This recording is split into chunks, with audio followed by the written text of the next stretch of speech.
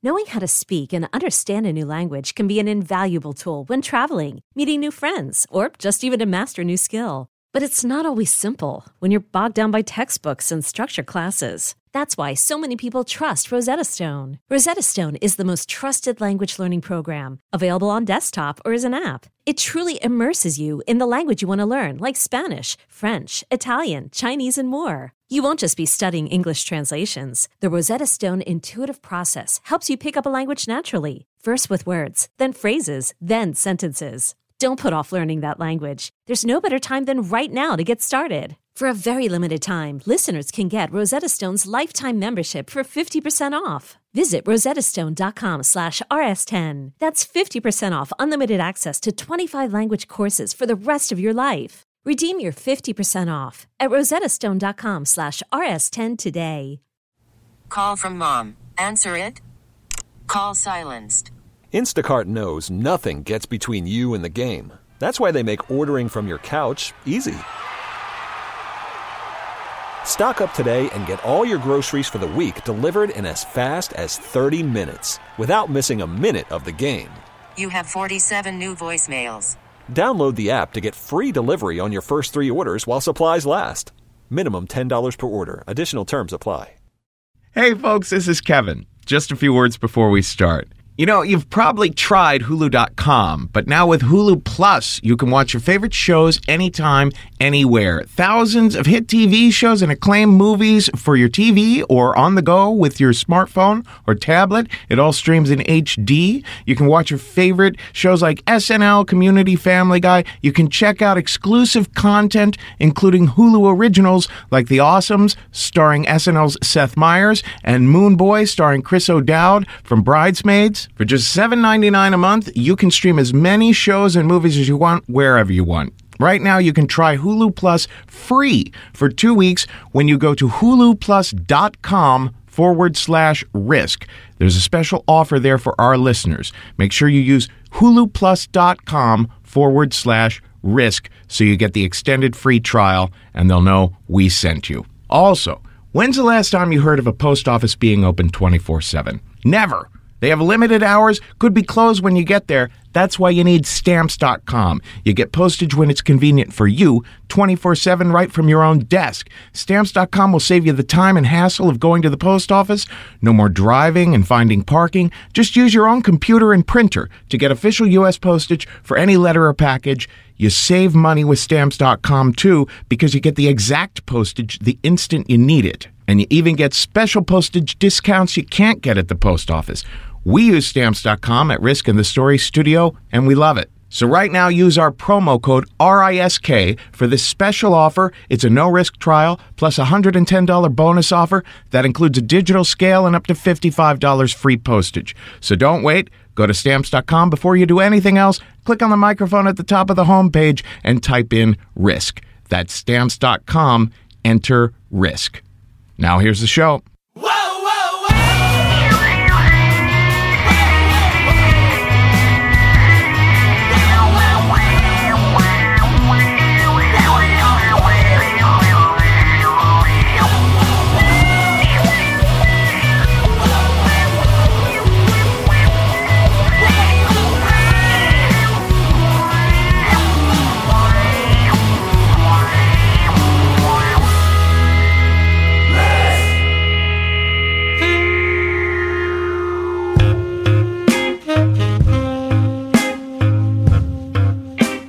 Hello, kids. This is Risk, the show where people tell true stories they never thought they'd dare to share. I'm Kevin Allison, and this is Ben Goldberg behind me now, thanks to Glenn Newbury for introducing this track to me. Today's episode was recorded live at the LA Storytelling Festival, put on by LA Storyworks. The show was hosted by Beowulf Jones, who is the producer of the monthly Risk shows in Los Angeles, and Billy Scafuri, who is on the new fusion show called Sports Talkers. We're really excited about how storytelling has blown up in Los Angeles since this podcast started. And if you want to jump into it, you should be aware that Beowulf Jones is teaching a story studio workshop It's a 2-day workshop starting on November 23rd. The last one was such a success that the students ended up putting on a show at Nerd Melt from what they had worked on in class. Then in New York on November 6th, myself and the brilliant David Crabb will be co-teaching a 6-week workshop called Storytelling for Personal Growth. Again, the first one of those that we taught was a huge success. That's storytelling for people who feel like they're absolute beginners, dealing with some serious shyness or not much experience on stage or getting stuff published. And then on November 9th in New York, Dawn Fraser will be teaching a Storytelling for Business workshop. So you gotta check out thestorystudio.org to find out where workshops are happening next. Now, this live show that we did at the LA Storytelling Festival begins with one of the best-loved storytellers in that scene there in LA. He is a writer and an actor, brilliant guy, Mr. Brian Finkelstein. So without further ado, let's get right to him. Mr. Brian Finkelstein with a story we call She and I.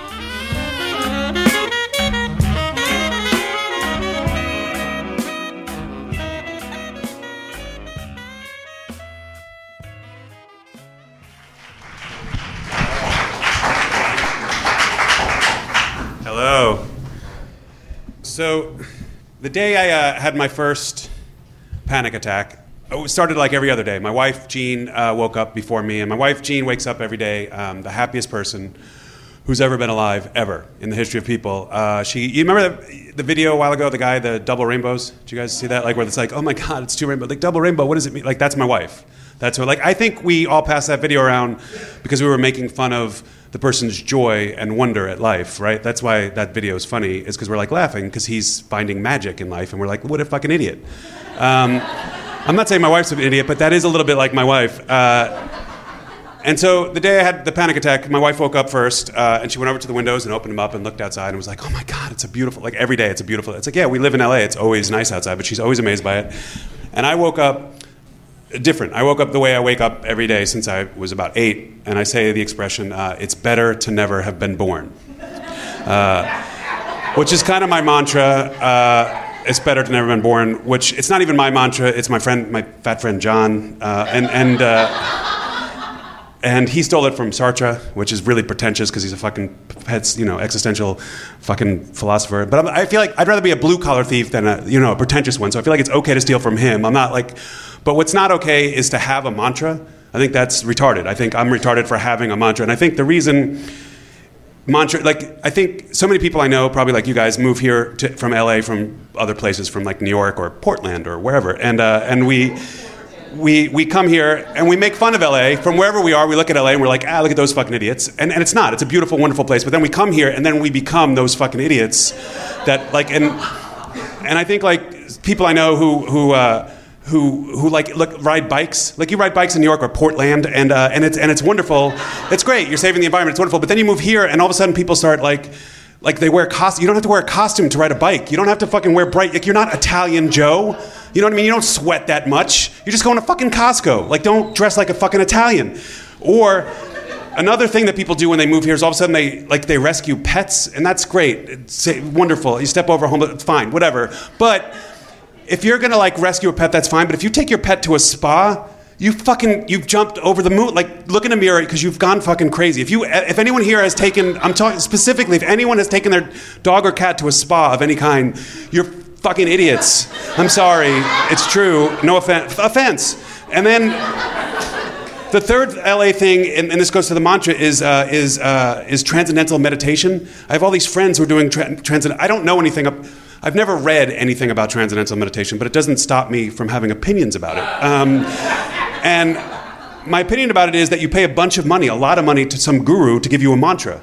So my feeling is I would rather steal it from my fat friend John, who stole it from Sartre, and so that's why I say it's better to never been born. But on the day that I had my first panic attack and I said it's better to never been born, my wife Jean, who's over at the window, reacted by going, which that the sai to my wife, it's like aloha or shalom, you know what I mean, to the Jews or the Hawaiians. It means many different things. And in this way, it means that she's disappointed in me for saying it's better. She's like, how could you say that you wish you were dead? I'm like, well, I didn't say that. I didn't say I do wish I was dead. But I'm not saying that to you. What I'm saying is that maybe if I was never born, it would have been a lot easier for a lot of people along the way. In which case she smiles, which means I won the conversation. And then she kisses me and she leaves the house. So I woke up and then I was around the house and I did 2 hours of Facebook jealousy hating, and then 2 hours of work, and then 2 hours of just sort of staring at the walls, trying to figure it out. And then I got hungry, and I decided I wanted a chicken sandwich. And so I was going to go to Gelson's, which Gelson's supermarket, I don't know if you go to Gelson's is the worst, right? That's the worst. Like the caste system of Los Angeles, you have your Whole Foods, which is like your Kings or whatever, and then you have like Gelson's is probably like your priests, and then Ralph's are your warriors, and then you have like Trader Joe's and Vons are like your sort of plebes, and then you have like the untouchables, which is like John's and those, and you know what I mean. I'm not untouchable. I like Vons. I don't go to Trader Joe's because I feel like Trader Joe's is like a young man's game. Like I feel like I'm too old for Trader Joe's. You know what I mean? It's like a hoodie. At a certain age, you just have to stop, and because it's got all that like sad single people food, you know what I mean, where everyone tries to act happy as they're buying their cheap wine and they're like margarita pizza. It's like you're sad. It's a sad little store. So, but I go to Gelson's because Jean likes Netflix, likes to watch horrible movies before she goes to sleep, and then wonders why she has nightmares. And one of them is about the food industry, because that's all Netflix is bad documentaries. And so chicken, no fucking bad chicken, so we got to go to Gelson's. Fine, so I got to go to Gelson's, and on my way to Gelson's, like you drive, I live in Los Feliz, so it's like, fucking guy on a bicycle, fucking asshole on a bus, and like, hipster walking so slow, it looks like he took a shit in his pants, and you know what I mean? And so like, and literally as I pulled into Gelson's, there was a woman my age on a skateboard texting. You know what I mean? It's like I'm literally going to Gelson's and I'm in the Simpsons opening, and it's like da da da da da. It's like fucking. And so I go into Gelson's. I go over to the deli. I want to get some horseradish cheddar because I like the heat, and then some chicken, and then some rosemary bread to smooth it off. So I go over to the deli, and the deli's empty. It's a day, and 56 is the number. And I pull, and I have number 40, and there's no one there. And now I'm like, what the fuck? Where did these 16 people go? What happened? And no one's helping me. They're not turning around to help me. And I'm like, is there a deli game? Is everything in LA have to be politics? Like, I don't know the deli game. I don't have any family members in the deli. I don't know how it works. No one sat me down and told me. And so now my head starts racing because I see this guy, Dave, in the store. And I see Dave, and Dave's a guy I know and I like. But for some reason, my first instinct when I see him is to hide. You know that? Where you're like, oh, look, there's Dave. I like that guy. I'm going to hide. Like, I don't know what that instinct is in public places. And I think I could use the small talk because it would spare Jean sometimes Jean comes home from work and I'm home all day working, and she's like, how was your day? And like sometimes that's a rhetorical question, and she says, how was your day? And I'm like, it's great. I went to Burbank to get some, I like the Daphne's chicken, I like the tabbouleh there. And then I came home, and then there's those cars parked in Los Feliz, and I feel myself start to race, and like I'm driving up the road, and there's some guy in a fucking BMW, and he cuts you off, and it's like, I know he knows that I'm fucking coming, but he's like, he thinks his time is more important than mine, and his time is probably more important. But you know what? He drives a fucking BMW. Fuck everyone who drives a BMW. My dad drives. And sometimes when I'm doing that, I look over at Jean, and I could see just a little bit of the love leave her eyes. And so I screw it back on, the latch that lets all the shit out, and I ask her how her day was. And sometimes she's like, sometimes when I ask you, it is a rhetorical question, Brian. There are such things, and I'm like, oh yeah, I forget that sometimes. So I see Dave, I don't say hi to him, and then I go to the register, and because it's a neighborhood and you see everyone I see this girl, Andrea. And Andrea I used to date, and I fucking hide from her because, you know what I mean? And like and Andrea reminds me of my problems with Jean, which is that our relationship, like we when I first met her, 6 months, great, right? 4 months actually was like I do good in 4 months. Drunk, happy times, good sex, everything's fine. And then at the end of 6 months, things get weird. I get weird. And not to freak everybody out, I'm going to talk a little bit about sex, and I know when guys do it, it's not cool, but hold on.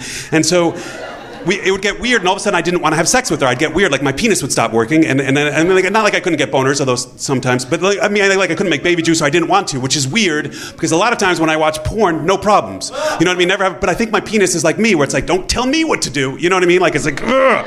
And so, and then that would get weird for me, and instead of trying to figure it out, I would leave, and I would go home, and I would take Vicodin, because life hurts, and I would watch House, because life hurts. And then I would go watch porn. And this established a relationship of time where I'd go 4 months, then 5 months watching porn and taking Vicodin, 4 months, 6 months, and it would get longer and longer until eventually I think I stopped liking human interaction because of the porn and the TV, like sort of like a sociopath, like Dexter, without the bloodlust, so I don't kill, but the same thing. And this happened, and then I met Jean, and I didn't want it to keep going. And so she's like, we have to see a psychiatrist. We have to go get therapy. And I'm like, I'm not crazy. And she's like, look, I think something's weird. The sex stuff is weird. I think maybe you were molested or you're gay. And I was like, oh. And she's like, because Oprah says everyone was molested. And then just when I said weird, I don't mean being gay. I'm not saying that. I'm not homophobic. I am scared of all gay people. But no more or differently than I'm scared of anybody else. It's equally feared. So I just meant it would be weird to not be able to be who you are and be out, and that would be horrible. And so she's worried that maybe there's something bad, and I think maybe I was molested. I don't know. So we go to a therapist.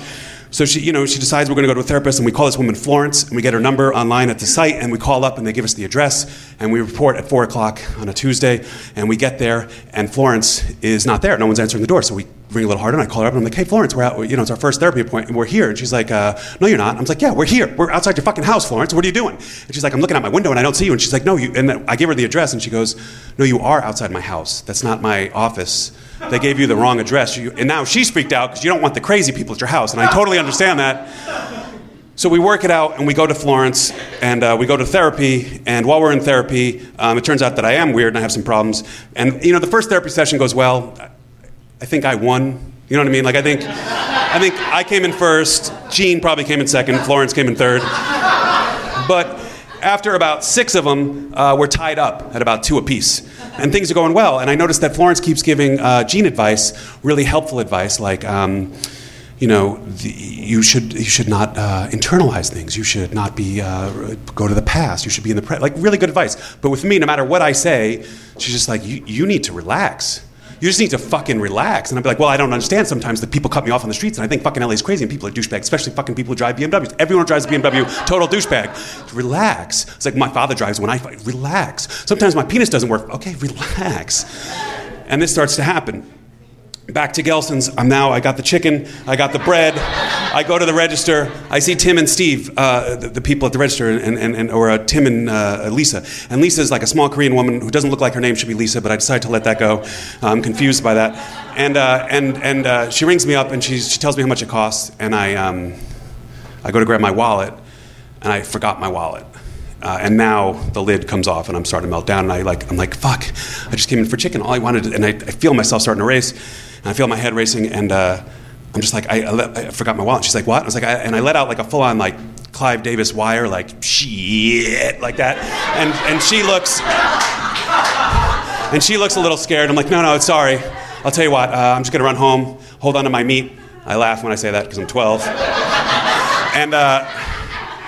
and she's like, no, I can't hold on to it. Let me get permission. I'm like, you gotta get permission? She's like, I gotta get the manager to get permission. It's like, what is this, the fucking Marines? I'm like, it's not a code red. I don't fucking... And then she calls over Steve, and the managers at supermarkets for some reason have all decided that they don't get offices. They just get like little... like they're preachers, or like they're on the bridge of fucking the Starship Enterprise. Like, I don't know what that is. Like, give these fucking people off. So Steve comes over. He's like, what seems to be the problem? I'm like, that's a loaded question, Steve. Let me tell you. When I started going to Florence, because my penis didn't work, I want to take my relationship to the next level, Steve, and it didn't seem to work. And Steve looks at me like I just conversation raped him, which I kind of did. And I go, but then it started working, and I realized that like I just needed to relax, and that I just needed to find the right person, and maybe I'm not so fucking crazy, and maybe things are a little bit weird for me, but it's okay. I go, because at first I thought it was like I wanted to be like a desperado. I was like, I like to fucking crazy girls, and I do well with Steve, crazy girls, Steve. I don't have game with women, but you know what I mean. But if I see a woman like in a bar who's got that broken look in her eyes, that's where I'm like, give me the ball. Like I have a little bit of game. That's where I have a little bit of game. And so I did that for a year, and now I'm Eugene, and I want to get better, and I don't know. And then Florence says, relax, and then things start getting better, and I just don't really understand, Steve. I don't understand what's going to fucking happen in my life, because then we got out of therapy, and then we got married. And I was like, oh my God, I like being alone a lot, Steve, like a lot. Like, I like the movie Castaway. I think that's the best movie. And then Lisa's like, me too. Well, it's a volleyball. I was like, shut up, Lisa, about me. And so I said, yeah, I like that movie, the first 2/3 where he's alone on the island, and it's great. And then it turns to shit when he gets off the island. You know what I mean? Like, that's the good part. He learns how to fish, grows a beard, like he gets healthy.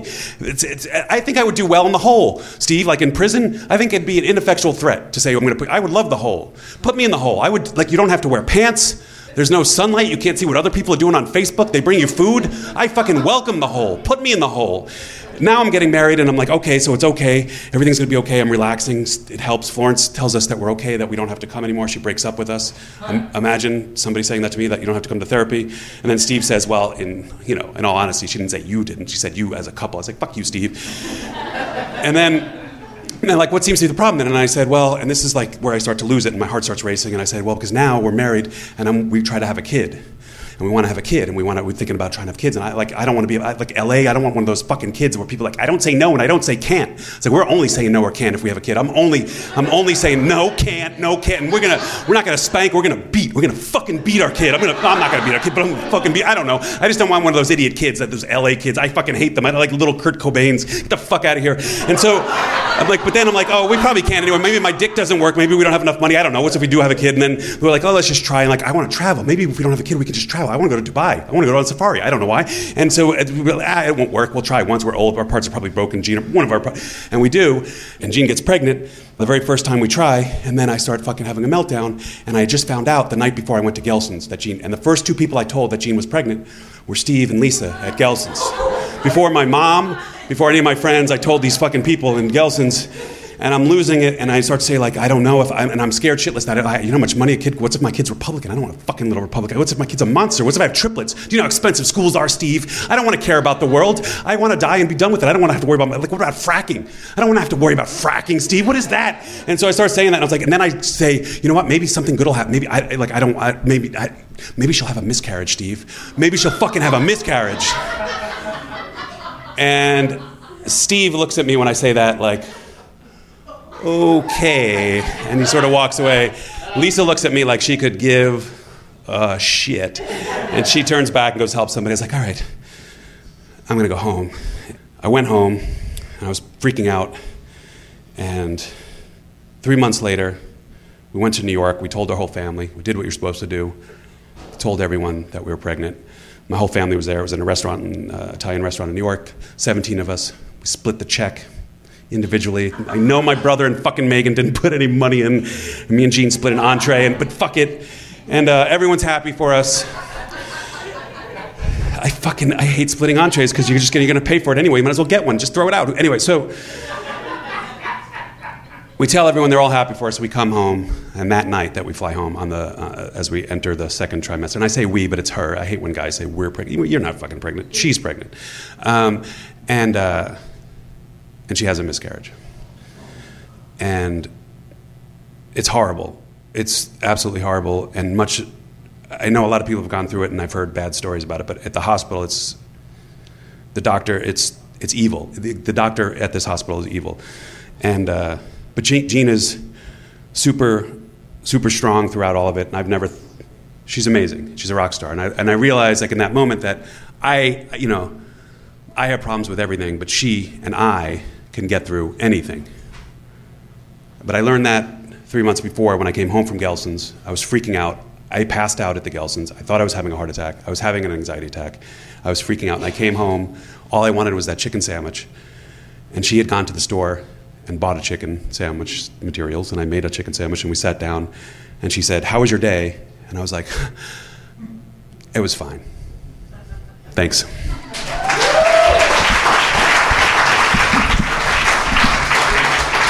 Brian Finkelstein.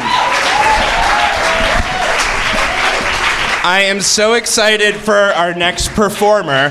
We're throwing her in the deep end. She has never performed for an audience before. She is one of my students. I teach storytelling workshops, but she just came in and she just knocked everyone's socks off, and we thought to ask her to come out here. Ladies and gentlemen, please put your hands together. The premiere performance of Carrie Wade.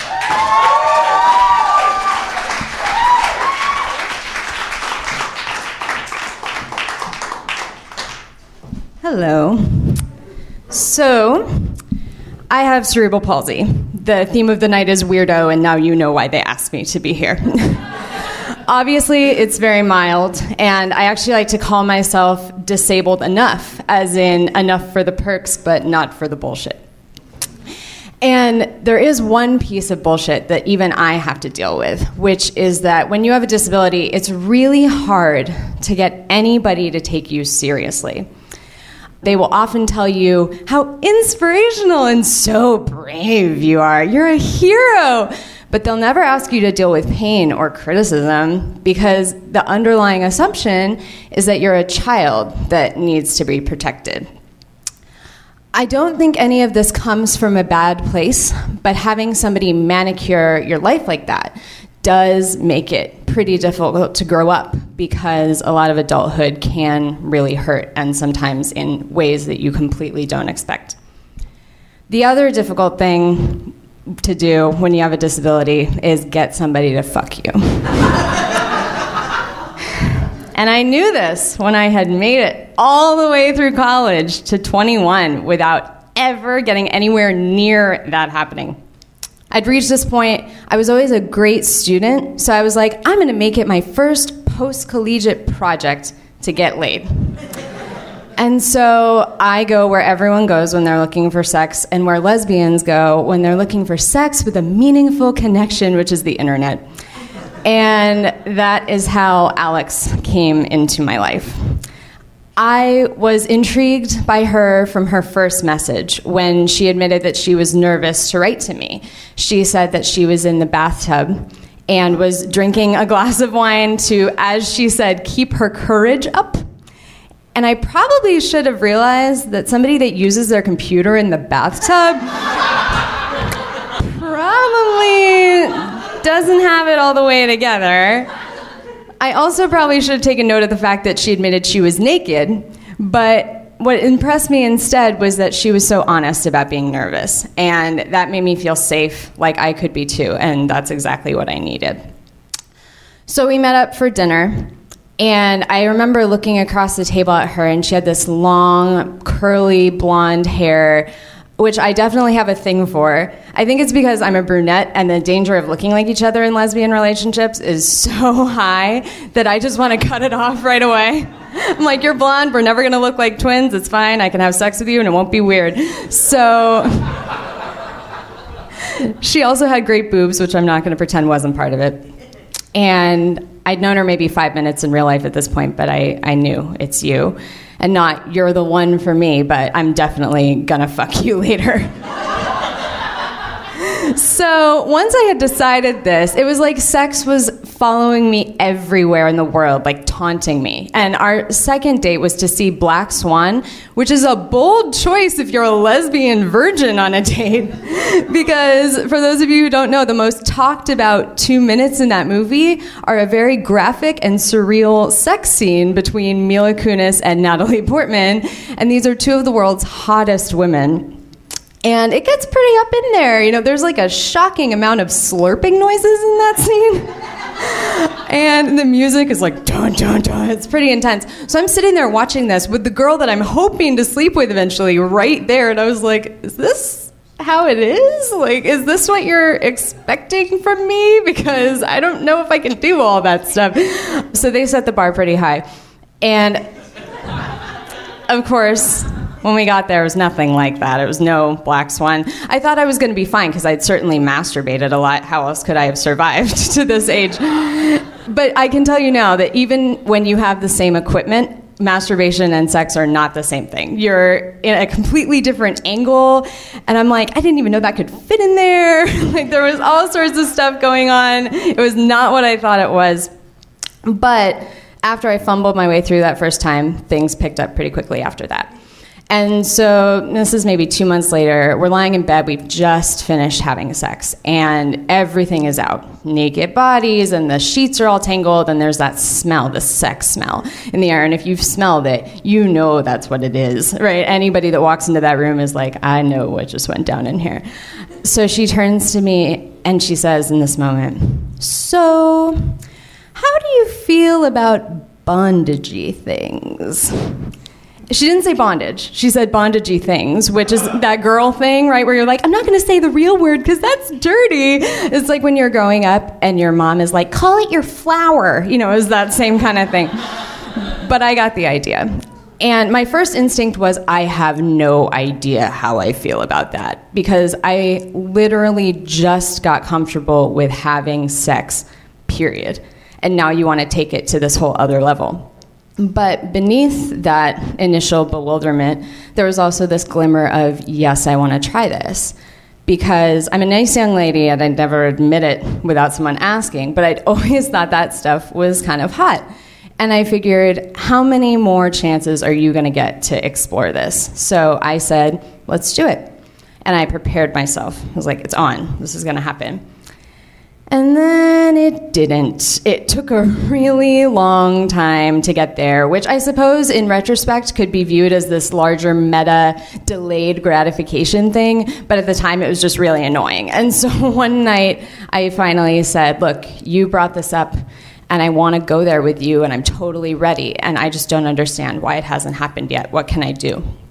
And in her greatest moment of candor in the entire year that we were together, she said, I'm afraid I'm going to hurt you. And what that said to me was, this woman still thinks I'm a little girl.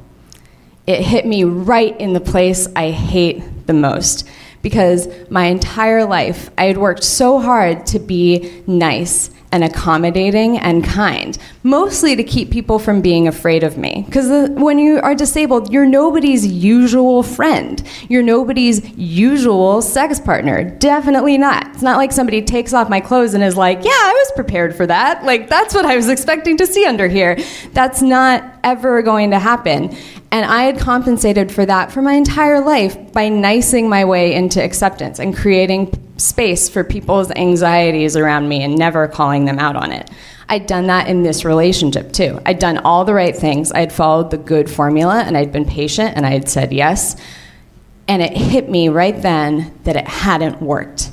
And that effort had been for nothing. And despite all that stuff I did, she still saw me as more vulnerable than anything else. And not the kind of vulnerable that brings you closer to people, but the kind that makes them afraid to touch you. And so I wanted to scream in her face, but I knew that she was just trying to be honest. So I pulled back and instead turned it on her and asked, who's better at pain than me? Because when you have a disability, pain is just part of your life. It's like a second character in all your affairs. There's old pain. I know its source. I don't have to have done anything for it to show up. Sometimes it just decides to make an entrance. But for better or worse, I've swallowed it and I've learned to deal with it and it's just there.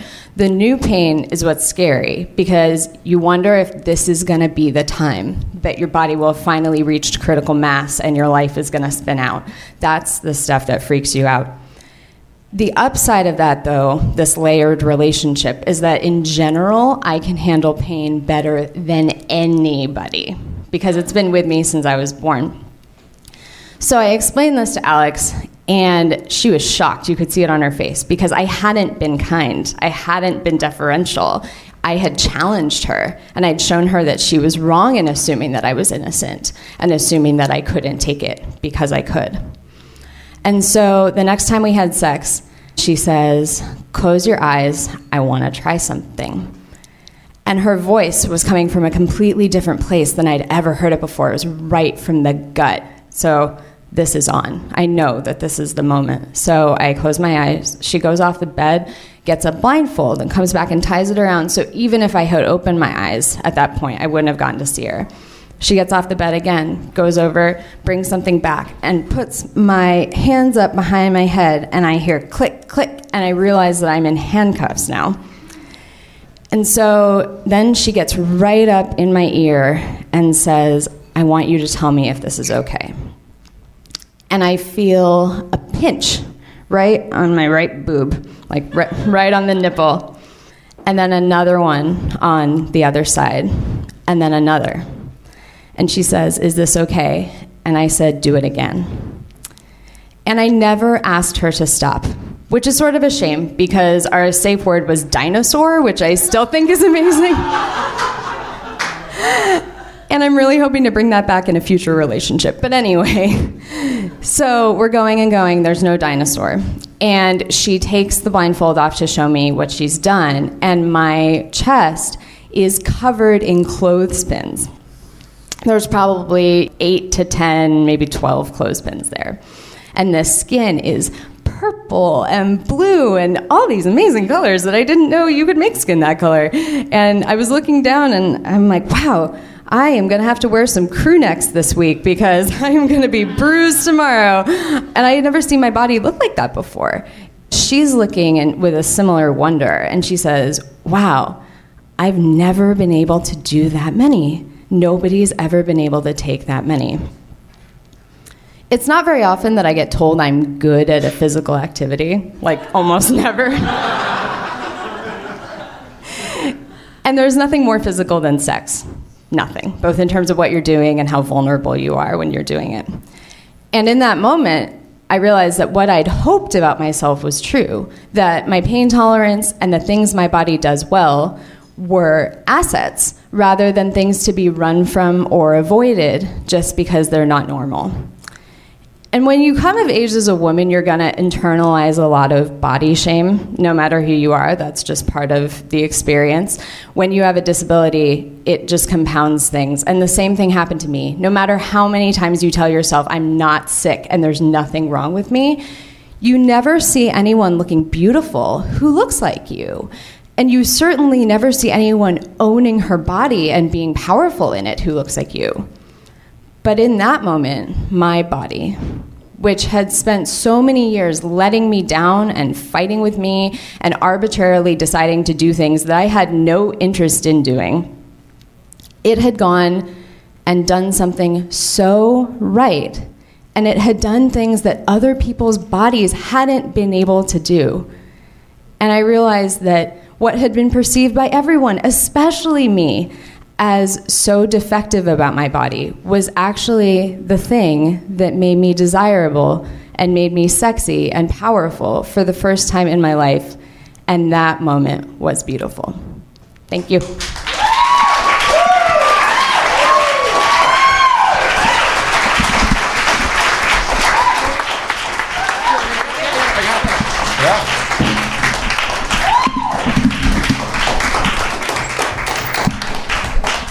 All right, guys, we're going to keep the show moving right along. Awesome.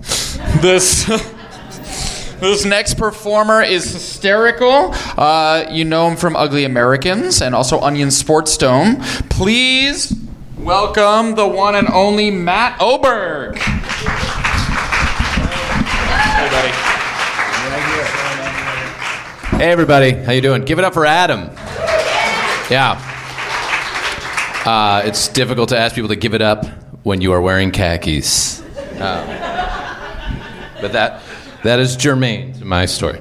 Guys, don't worry, it was germane. So when I heard that the topic for this evening was weirdo, it gave me pause because I consider myself to be a very normal person. There are a lot of graphs that I am squarely in the middle of. What I am wearing tonight is intentional. For much of my 20s, this is how I dress. It's a nice flat front khaki and a solid tuck. And not because I had a job that required me to. I was not an assistant manager at a Blockbuster, or I looked in the mirror tonight, I'm like, I look like I could lease you a slip at the marina. I didn't have those jobs. It was just how I felt comfortable, and still do. I don't wear this as much anymore because it's a bit too much. But if I'm not wearing this, I'm wearing a costume because this is who I really am.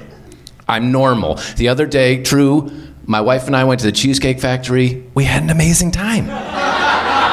It was great. But I will tell you this. For much of my life, I had a very difficult time talking to girls, which in and of itself is a very normal problem to have. Even my issues are right down the middle. But I just had a very boyish upbringing. I didn't have any sisters. My mother's sort of tomboyish. I was in the Boy Scouts. I went to a all-boys camp. I went to a fraternity. I was not really exposed to femininity all that much. And I knew it was something I wanted to access, but I had no idea how. I didn't know. It's one of those things where it's a problem that gets bigger and bigger as you can't figure out where to start. It was like another language to me that I was very scared of. It's like if you meet a Swedish person and you've never taken a lesson or read a book, but you're going to try to speak to them in Swedish. It's going to be confusing for the other person that first time it happens. But I knew I wanted to start and try. So the second semester of my 5th year of college, a little bit of a victory lap, I went abroad. I went to the British American Drama Academy in London, BADA. Yes, it's claimed to fame that it is the school that rhymes with RADA, but is not. It is run by Sarah Lawrence, which is it used to be all girls. I get there, there's 35 girls and 4 guys, one of whom is a gay American male, who's not, so far as I know, that was not me. And I realized, okay, this is going to be an immersion for me. I'm going to sink or swim here. And it kind of goes well. These girls sort of like me. I'm forced to interact with them, and it goes okay. They have a nickname. They start calling me Obes. My last name is Oberg, and they're like, Obes. I'm like, oh, all right, okay. They laugh at my gags every once in a while. They invite me to their parties. They invited me to their V-Day party, which is a real thing that happens on Valentine's Day. This was in the 90s, but you read the vagina monologues at a V-Day party, and I went, and I sat there, and there's one vagina monologue that says something to do about, what a vagina tastes like. And they're like, Obes, what do you think a vagina tastes like? And I have to lie and be like, oh, it's like strawberries. That's what I said. I didn't know. I'm a 21-year-old male who has yet to be fully loved by a woman, if you know what I mean. And eventually one girl in this pack sort of emerges. I remember we're on the tube, and all of a sudden we're holding hands me and this girl are holding hands, and let's say her name is Tina. It's not. I wish it was, but it's not. And it's great. And I realized, it's not being with a girl. It's not it's not like Swedish. It's like jazz, and I am bebopping it. I am in the groove, taking the bass line for a walk, and Tina's holding it down, and it's going good. And this is also a somewhat adult time in my life. We're on the subway. It's a huge global capital that we're in, and we're in flats. We're not in dorms. We're in this Middle Eastern section of London called Edgware, and we're all in these flats that were rumored to be they used to be bordellos. There's mirrors everywhere. It's a somewhat erotic and sensual time in my life. And so it's going well with me and Tina. And at one point, we're in our flat alone. It's just the two of us, which is rare. There's always lots of people around. I'm like, okay, well, now I need to sort of escalate our relationship. That is the normal thing to do. So I say, would you like to come with me to my bedroom? And she's like, okay. And I'm like, all right, great. And she follows me, and I'm like, this is great. This is how it happens. You see people holding hands, and you hear about people doing this, and now I'm doing it. It's a normal thing. This is good. We're in my bedroom. She sits down on my bed, and I say, I would like to show you something. This is true. I go to my sock drawer. I pull out a hand towel that is folded up and wrapped in a rubber band. I take the rubber band off and I unfold the hand towel and I show her a collection of my own fingernail clippings.